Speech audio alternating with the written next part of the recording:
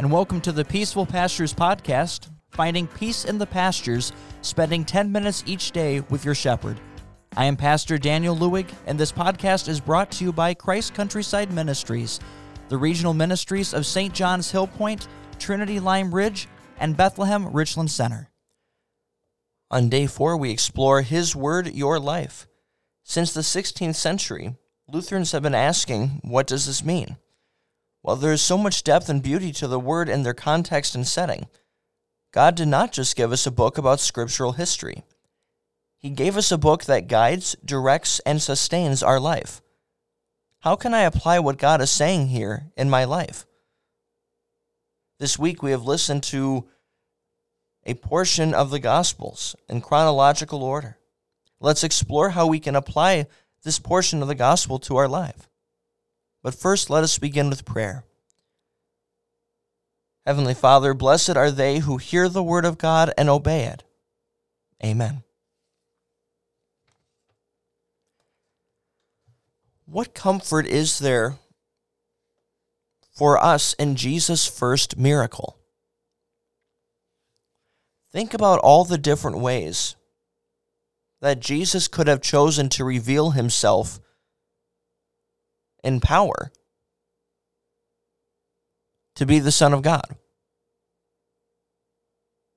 How would you have drawn up Jesus' first miracle? What would you have chosen to be that first indicator, that first wow moment that the Son of God is here? Would you have chosen raising someone from the dead? Someone who had been blind their entire life?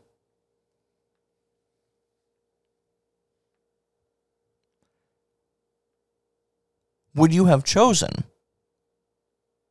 a wedding in a small town? And the only thing that you are doing at this wedding is taking care of an oops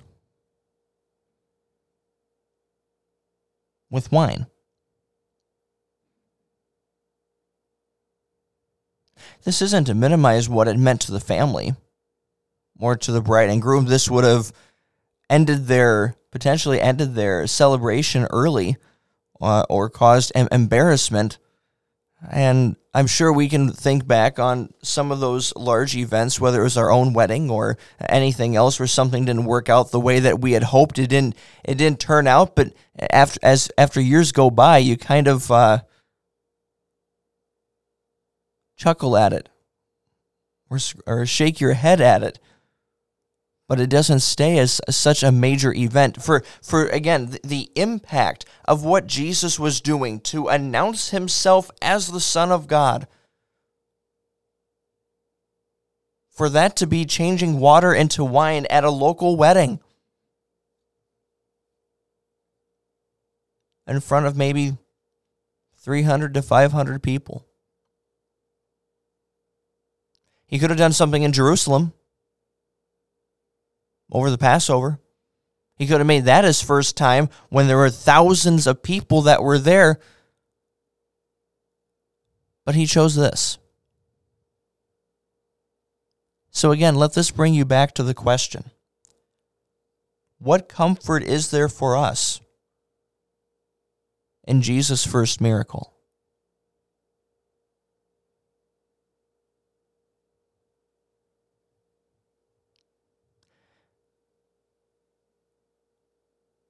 The simple, caring love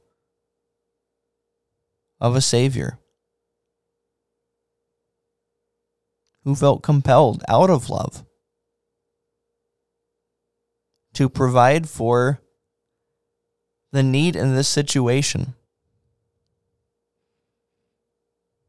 In the grand scheme of things, this was a little thing.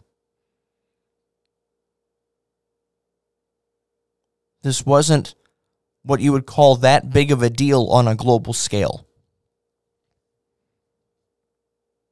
but it meant something to them. To those people, it mattered. And notice a Savior who made it matter to him too. Our God doesn't just care about the big things. And though Jesus came to do the big thing, he came to be that perfect Savior, to suffer and die on the cross, to pay for all of our sins, to make sure that our eternity through him is certain. That when our last day comes, we know where we are going because of him. I am but a stranger here, heaven is my home.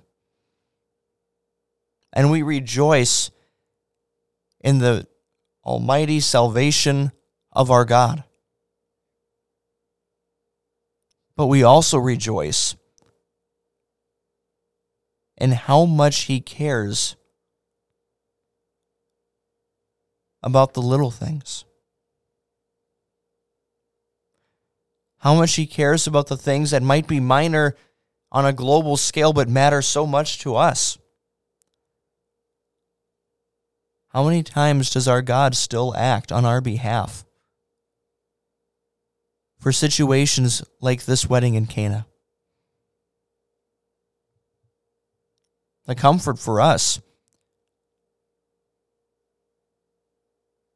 is we have a God who cares about the little things as much as the big things.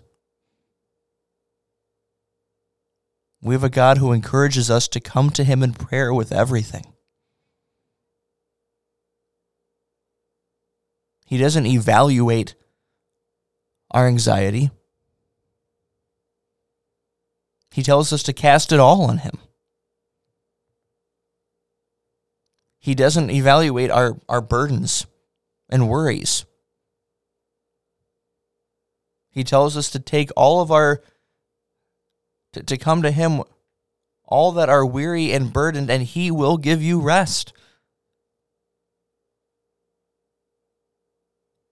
Notice the care of your Savior.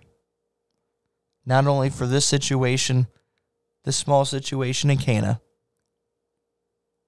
but who cares about every situation with you. Jesus doesn't always perform a miracle for these situations, but he does always promise to be with us and lead us through them. What a joy it is that we have a Savior who not only loved us enough to die for us, but assures us of his abiding presence in each day of our life. You and I have a Savior who cares beyond measure. Let us find comfort and joy in that as well. This wraps up today's podcast. We invite you to join in next time and take the opportunity to share our podcast with someone in your life who could use some peace in the pastures. You can find our podcast on all major podcasting platforms. If you have any questions, feel free to contact us at Christ Countryside Wells, WELS, @yahoo.com. Our podcast is brought to you by Christ Countryside Ministries, the regional ministry of St. John's Hill Point, Trinity Lime Ridge, and Bethlehem Richland Center. Music used with permission from Koine, part of their soundtrack to Oh That the Lord Would Guide My Ways. You can find their music on iTunes and many other online musical stores. Scripture used in this podcast is from the Evangelical Heritage Version, used with permission from the Wartburg Project. This is Pastor Daniel Lewig wishing you God's richest blessings on your day.